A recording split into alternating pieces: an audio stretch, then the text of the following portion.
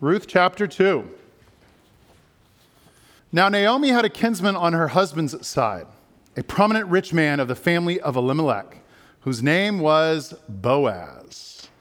And Ruth the Moabite said to Naomi, "Let me go to the field and glean among the ears of grain behind someone in whose sight I may find favor." She said to her, "Go, my daughter." So she went. She came and gleaned in the field behind the reapers. As it happened, she came to the part of the field belonging to Boaz, who was of the family of Elimelech. Just then Boaz came from Bethlehem. He said to the reapers, "The Lord be with you." They answered, "The Lord bless you." Then Boaz said to his servant who was in charge of the reapers, "To whom does this young woman belong?" The servant who was in charge of the reapers answered, "She is the Moabite who came back with Naomi from the country of Moab." She said, "Please let me glean and gather among the sheaves behind the reapers." So she came, and she has been on her feet from early this morning until now without resting even for a moment. Then Boaz said to Ruth, "Now listen, my daughter. Do not go to glean in another field or leave this one, but keep close to my young women. Keep your eyes on the field that is being reaped and follow behind them. I have ordered the young men not to bother you. If you get thirsty, go to the vessels and drink from what the young men have drawn." Then she fell prostrate with her face to the ground and said to him, "Why have I found favor in your sight, that you should take notice of me when I am a foreigner?" But Boaz answered her, "All that you have done for your mother-in-law since the death of your husband has been fully told me, and how you left your father and mother and your native land and came to a people that you did not know before. May the Lord reward you for your deeds, and may you have a full reward from the Lord, the God of Israel, under whose wings you have come for refuge." Then she said, "May I continue to find favor in your sight, my Lord, for you have comforted me and spoken kindly to your servant, even though I am not one of your servants." At mealtime, Boaz said to her, "Come here and eat some of this bread and dip your morsel in the sour wine." So she sat beside the reapers, and he heaped up for her some parched grain. She ate until she was satisfied, and she had some left over. When she got up to glean, Boaz instructed his young men, "Let her glean even among the standing sheaves, and do not reproach her. You must also pull out some handfuls for her from the bundles, and leave them for her to glean, and do not rebuke her." So she gleaned in the field until evening. Then she beat out what she had gleaned, and it was about an ephah of barley. She picked it up and came into the town, and her mother-in-law saw how much she had gleaned.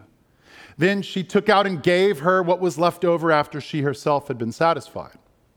Her mother-in-law said to her, "Where did you glean today, and where have you worked? Blessed be the man who took notice of you." So she told her mother-in-law with whom she had worked and said, "The name of the man with whom I work today is Boaz." Then Naomi said to her daughter-in-law, "Blessed be he by the Lord, whose kindness has not forsaken the living or the dead." Naomi also said to her, "The man is a relative of ours, one of our nearest kin." Then Ruth the Moabite said, "He even said to me, 'Stay close by my servants until they have finished all my harvest.'" Naomi said to Ruth, her daughter-in-law, "It is better, my daughter, that you go out with his young women. Otherwise, you might be bothered in another field." So she stayed close to the young women of Boaz, gleaning until the end of the barley and wheat harvests, and she lived with her mother-in-law. Let's pray for the sermon together. Dear Almighty God, I pray now that you would guide me and lead me and inspire me into your truth to speak good words that come from you for us. And I pray that you would fill us with your Spirit. Give us hearts to receive that good word. In Jesus' name, amen. So the second of two apologies today. The first, we've already dealt with. Okay, I'm sorry for starting late. The second, much more serious in some ways. I was told by a reliable source, who may or may not be my wife, that there was a little grumbling last weekend at the women's retreat because I started a sermon series on the book of Ruth when most of the women were not here. And this, I was told, is a woman's book. And so why would you do that? And I felt like the biggest mansplainer ever. You know that word, mansplainer? Ask me about it afterwards. I felt like the biggest mansplainer. I started the book of Ruth without women, so I profoundly apologize. I would also just caution, if you grumble to the pastor's wife, the pastor will find out. Maybe that was the point, okay? Last week, the title of the sermon was Two Characters and the Character.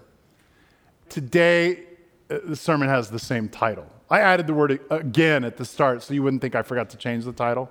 See what I did there? So we're going to do what we did last week, which I will remind you is a fraught business, is a dangerous business.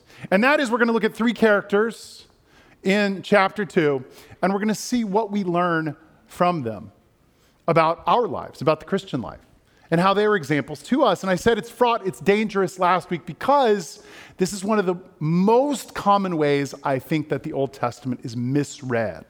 When people just read, and any and every character they come to, any and every Israelite character, they say, all right, what do we learn about how to follow God? A lot of them are not following God in the right ways. So you got to be careful about who you take as an example. But I think there are good examples for us today. I need to set the scene a little bit like last week. We got to explain some stuff. So Ruth is desperate. She and Naomi are desperate. Review, end of chapter 1, what happens? Naomi's husband died. Naomi's two sons die. One of them is Ruth's husband. Ruth follows her back to the land of Israel, but they are in dire straits. There is no money, no job, no ability to eat. So what is Ruth doing here? Ruth is going out and doing anything and everything she can to survive. And we got to talk about gleaning.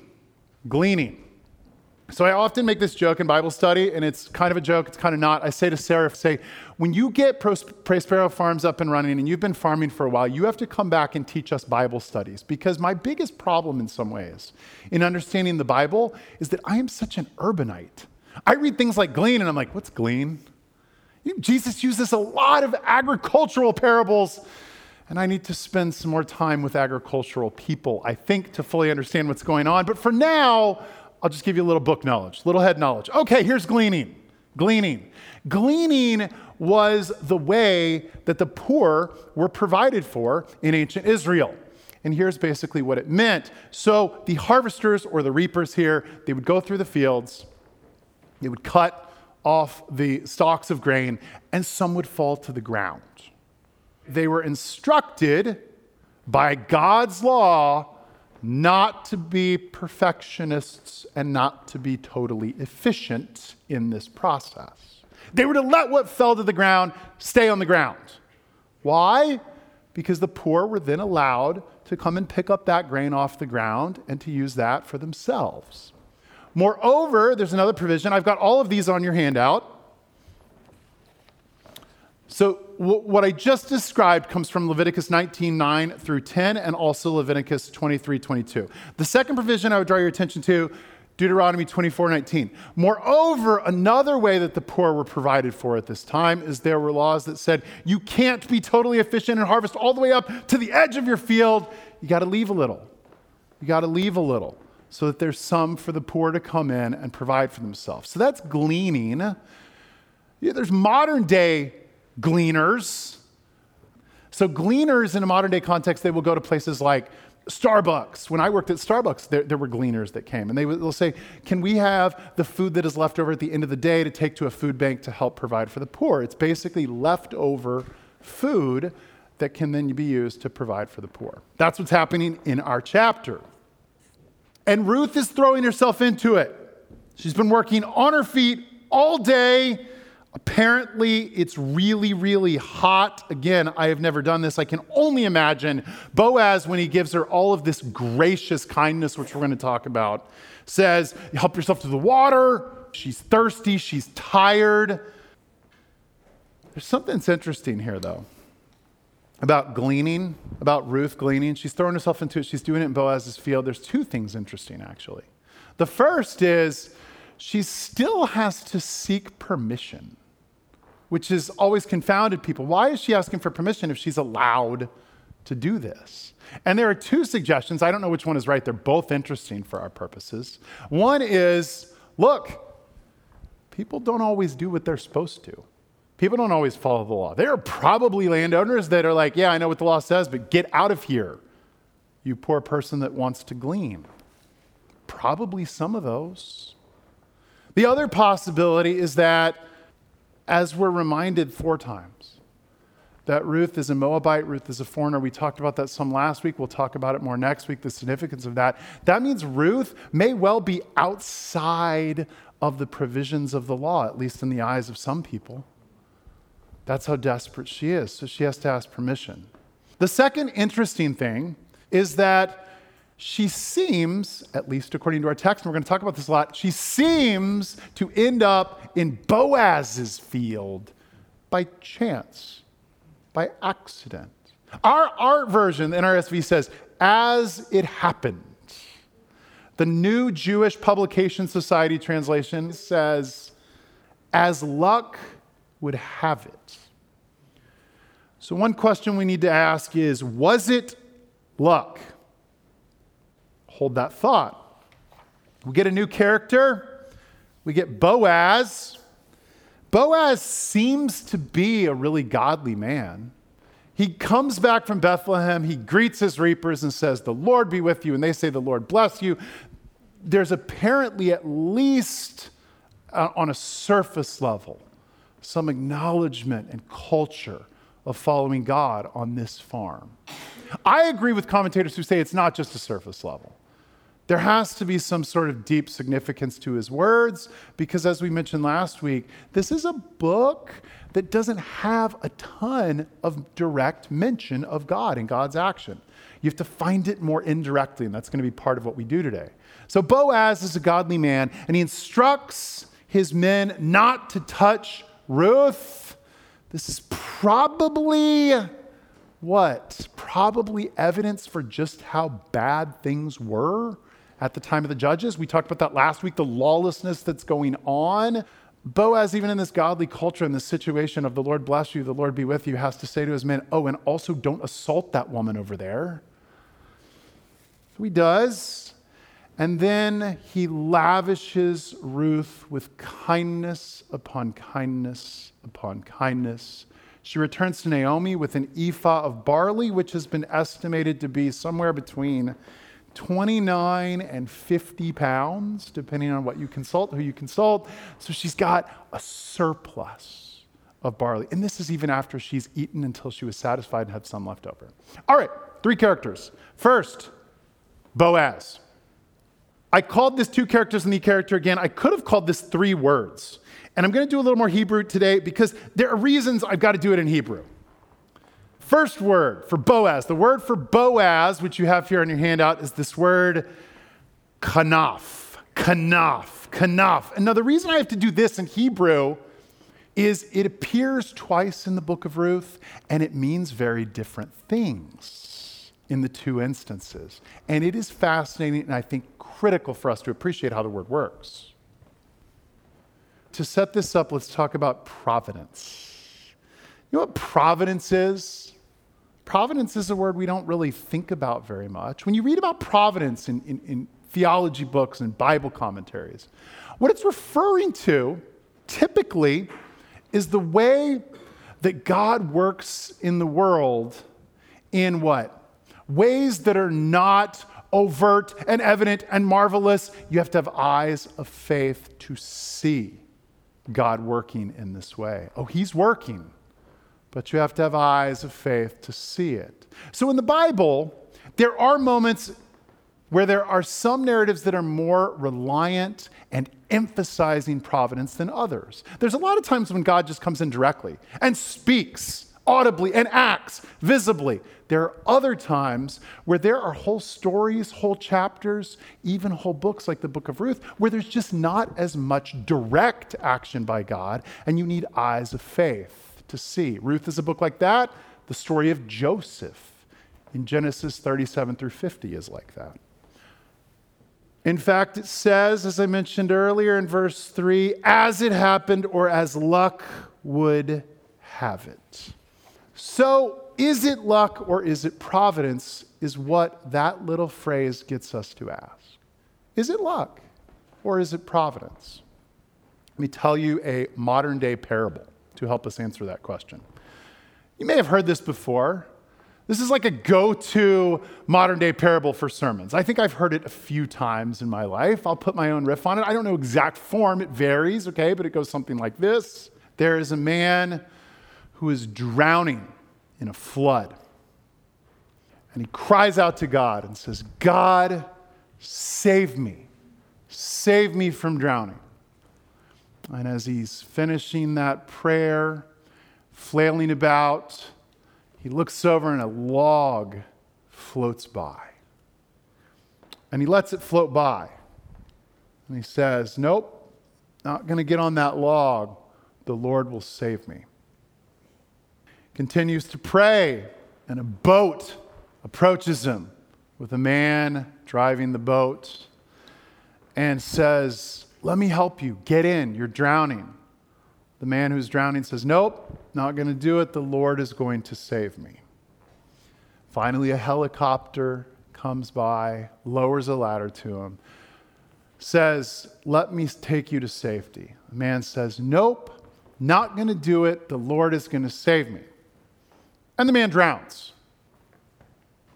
That's how providence works. First point, when we see Ruth ending up somehow by accident, by chance, in the field of this man named Boaz, if you read it in the context of the broader story and the way God seems to be working both in the Old Testament and the New and in this book, I think it's clear that what you have to appreciate is that it is God himself that is saving Ruth. But he's doing it through Boaz. He's doing it through Boaz. Let's now talk about this little word, kanaf. Ruth 2:12 says this. This is Boaz speaking. May the Lord reward you for your deeds, and may you have a full reward from the Lord, the God of Israel, under whose wings you have come for refuge. And our word, kanaf, is the word that is translated in English as wings. So here's what's going on. Boaz is praying for her. May the Lord reward you. May the Lord bless you. May the Lord bring you under his wings to provide for you. Now here's what's interesting. That same word's going to come in chapter 3. Let me read 3 verse 9 for you. Boaz says, who are you? And Ruth, she answered, I am Ruth, your servant. Spread your cloak over your servant, for you are next of kin. And the word translated cloak there is kanaf. The same word that was translated wings. Do you see the point? This is fascinating. I would put it something like this. Sometimes we have to be the answer to our prayers. That's what Boaz does. Boaz says, the Lord bless you, the Lord provide for you, my daughter, let him take you under his wings. And Ruth basically comes back and says, can you go ahead and cover me up? Like you prayed for? And you know what? Boaz can and does do that. And it's just a remarkable lesson for us to learn that sometimes we may be called to be the answer to our prayers. One of my favorite preachers that I've heard is a man named Tony Campolo. Brilliant speaker, brilliant preacher. Heard this story about Tony Campolo one time. Fits in nicely with this idea of us being the answer to our own prayers. He was asked to speak at a church, and before he went up, someone said to him, "So after you give your message, could you, if you remember, could you please try to announce that so-and-so in the congregation has a real need financially. We need to raise $500 to try to help her, and we want to take a special offering. Would you announce that?" So he goes up to speak, and he finishes up, and he remembers to do that, but he doesn't do what they asked. He said, "I've been asked to initiate a special offering today, $500 that we need to raise for this woman. I did the story wrong. I did the story wrong. He was asked to lead the group in prayer for the woman who had the need. He was asked to lead the group in prayer. And he said, "I'm not going to lead us in prayer. Instead, we're going to do a special offering. We're going to raise $500 right now." And they did. And that is Boaz. That's Boaz. Let's talk about Ruth. Second Hebrew word. The word chesed. And yes, I did that correctly. I'm not very good with sounds in other languages, but I'm pretty sure I did chesed correctly. All right, what is chesed? The reason I got to do it in Hebrew, it's hard to translate. It's one of those hard to translate ones. And it gets translated again in different ways at different points in the Old Testament. A lot of times it's kindness. A lot of times it's mercy. My favorite is loving kindness as a single word. Why? Because that's a weird word that we don't use. So when you read loving kindness, it means, oh, there's some deep concept here that doesn't quite come over in English that I got to wrestle with. Loving kindness. Let's talk about Hesed. So in chapter 1, verse 8, Naomi says to her two daughters-in-law, I have this on your handout, "Go back, each of you, to your mother's house. May the Lord deal kindly," chesed, deal kindly with you, as you have dealt with the dead and with me. May the Lord deal kindly with you because you have shown me that same kindness. That's what she says to him. In verse 20 of chapter 2 today, Naomi says this to Ruth. "Blessed be he," she's talking about Boaz, "blessed be he by the Lord whose kindness has not forsaken the living or the dead." Here's the point. In chapter 1, Ruth is the giver of chesed. She's the giver of kindness. She's the one that's kind to her mother-in-law after she loses her husband and sons. In chapter 2, Ruth is the receiver of kindness from Boaz. The simple point I want to make today that I think this challenges us to appreciate, if we're doing character analysis and we're looking at godly character like Ruth, here's what I think one thing we learn from her is. We've got to be both givers and receivers. I found something surprising in my first year of being pastor. By the way, we had my 1-year anniversary last week. Yay. Just shamelessly initiated clapping for myself. Okay.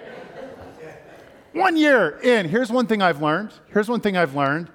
People have a hard time receiving. That surprised me. I thought people would have a hard time giving. People in this church, at least, do a great job of giving. People have a much harder time receiving. What we're learning from Ruth here is you really actually have to do both. Ruth gives Hesed, Ruth receives Hesed. We went to Park Street Church for many years, and we were part of a small group there.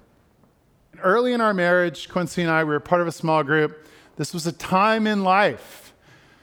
It was a brief time. It was a time in life when we had money. I was a corporate lawyer for all of 10 months. It was great.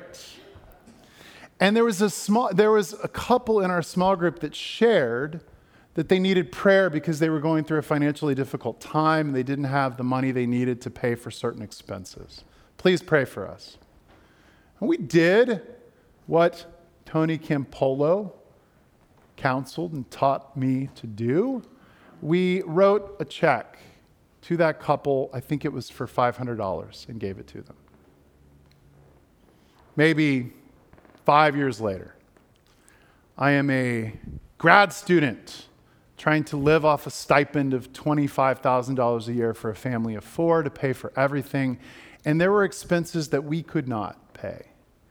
Someone from that same small group, different couple, sends us a check in the mail. And I think, I'm not positive, it would make the story perfect, but I'll be honest, I don't remember. I think it was for $500. And the thing is, yes, it's more blessed to give than receive. I put that down on your handout. That's Acts 20:35. Jesus said it's more blessed to give than receive. But here's what I want you to understand. That doesn't say that it's not blessed to receive. And it doesn't say it's not necessary to receive. Right? It says more blessed to give than receive, but there have to be receivers if there are going to be givers. So we talk a lot, this is buzzword today, community is all everyone talks about. And I get frustrated because people don't really unpack what they mean and why that's important. Oh, I said unpack. I'm sorry, Carol. I'm sorry. Carol hates the word unpack. People don't explain or elaborate upon what they mean. Why is community so important? And there's a lot we could say, but let me just say a couple of things. Without other people, some sort of community in your life, you really can't exercise much love. You just can't. I mean, you can't really just kind of love yourself. You have to express love towards another person. Without other people in your life in an intimate way, you can't forgive. And without other people in your life with needs, you can't exercise this kind of giving, this kind of love, this kind of chesed, this kind of provision like Boaz does. We need each other so that we can grow in Christian discipleship. That requires receivers as well as givers. I don't think we'd have the book of Ruth if Ruth didn't allow Boaz to provide for her in the way that she did. The story wouldn't get off the ground. So much of what happens in this story is Ruth following God faithfully, and part of that following God is allowing herself to be the recipient of grace. Third and final character, God. Got another Hebrew word here, Barak. No, I am not getting political. We are not talking about Barack Obama. Barak in Hebrew means to bless. Last week, I called it two characters in the character, capital T, capital C. I called it the same thing this week. I didn't explain it that much last week. I want to explain it a lot more this week. Why am I setting God apart as sort of not just another character, as someone that's different in a profound qualitative way? We got to set this up by talking about Boaz. Boaz is pretty amazing here. Okay, Boaz is pretty amazing here. Ruth, I've said 4 times, is called Moabite or foreigner. This is someone that others don't love. And here's what Boaz does with someone that you don't love. He provides her protection. He provides her community. He says, join with my women. He provides her water. He provides her a meal with himself, and he provides her with a surplus of material provision for herself and Naomi. Here is how radical that is. On your handout, I've put Deuteronomy 23, 3 through 5. Now listen carefully to this. We talked about this a bit last week. This is in the law. It says, no Ammonite or Moabite, Ruth is a Moabite. No Ammonite or Moabite shall be admitted to the assembly of the Lord. Now listen to this next part. Even to the 10th generation, none of their descendants shall be admitted to the assembly of the Lord because they did not meet you with food and water on your journey out of Egypt, and because they hired against you Balaam, son of Beor, from Pethor of Mesopotamia to curse you. Yet the Lord your God refused to heed Balaam. The Lord your God turned the curse into a blessing for you. because the Lord your God loved you. See the radicality of what Boaz is doing? The law says, don't let the Moabites in because they didn't provide you with food and water. So what does Boaz do? He provides Ruth, the Moabite, with food and water. Why does he do it? Why does he do it? He does it because he has heard of her chesed, her loving kindness to Naomi. He's heard all that she's done. And he says, that struck a chord with me. That motivates me. That causes me to bless you, to exercise the same love to you in return. And as wonderful and radical as that is that Boaz is doing, I want to suggest that it pales in comparison to what God does for us every day. See, here's why. Boaz does it backwards from the way that God does it. Boaz hears about how Ruth has blessed Naomi, and he blesses her generously as a response. But see, God does it the other way. God doesn't bless us as a result of us blessing others. God just blesses us so that we can be a blessing to others. He doesn't wait on our blessing of others, like what motivates Boaz. And then if we dig deeper and we think about how this works, it's really amazing if we compare Boaz's love to God's. So, quick mental exercise. Try to think of the most sacrificial, loving kindness act of generosity and love someone exercised towards you in, say, the last year. Now hear these words. Matthew 7, 9 through 11. Is there anyone among you who, if your child asks for bread, will give a stone? Or if the child asks for a fish, will give a snake?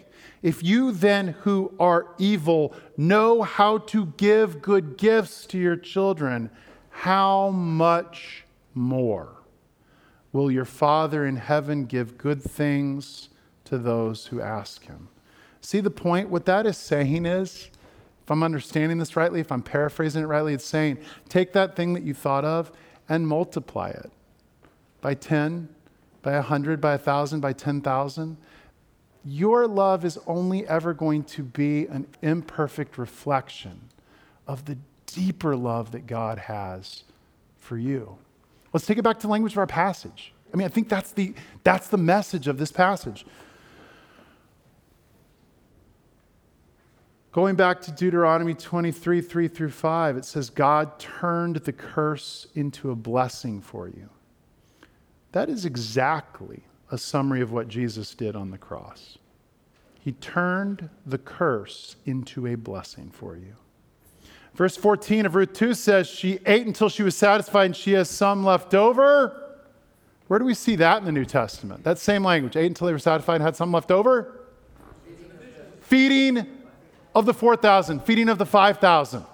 You see the point? If you really pressure the language of what's going on here, Boaz is acting with the loving kindness of God, but he invites us to see how much greater is God's loving kindness. Boaz gives bread that gives her life. Jesus gives us what we say every week, true bread. Boaz could never give that sort of bread. Boaz gives her water. What does Jesus promise the woman at the well in John 4? True water, living water that will well up to eternal life. So as we come to the table today, let us appreciate afresh that the words that I'm about to say testify to God's love that we could only ever begin to comprehend. Amen. Amen.